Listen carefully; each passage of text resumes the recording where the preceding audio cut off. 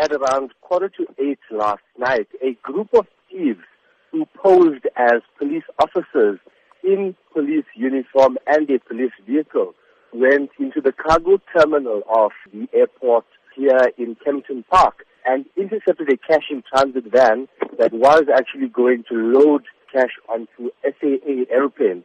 So basically what they did was they posed as police officers, they took the cash from the security guards, they loaded it into their vehicle and then fled the scene.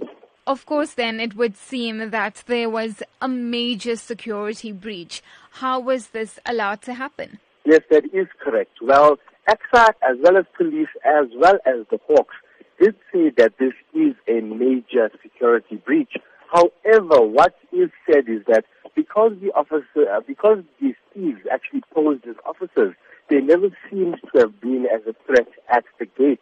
So, they weren't really seen as suspects or anything of that nature, which is why they were therefore let out with the cash and so on. However, a high-level investigation is currently underway by the Hawks as well as the police services to actually get to the real story and find out what exactly happened and how this robbery actually took place.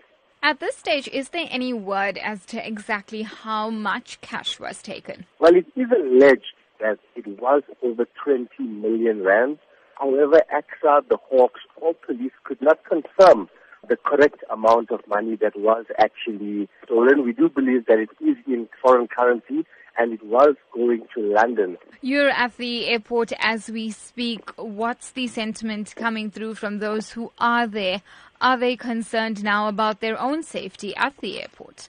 Travelers are actually going about their business as usual, not knowing what exactly took place here last night. However, a few of them that we did speak to, and we did tell them, this is what happened last night. How do you actually feel? And they were extremely shocked because, security at this airport, in fact, it being the largest airport in Africa, is extremely tight. So, the travelers are concerned as to how such a brazen robbery could have taken place.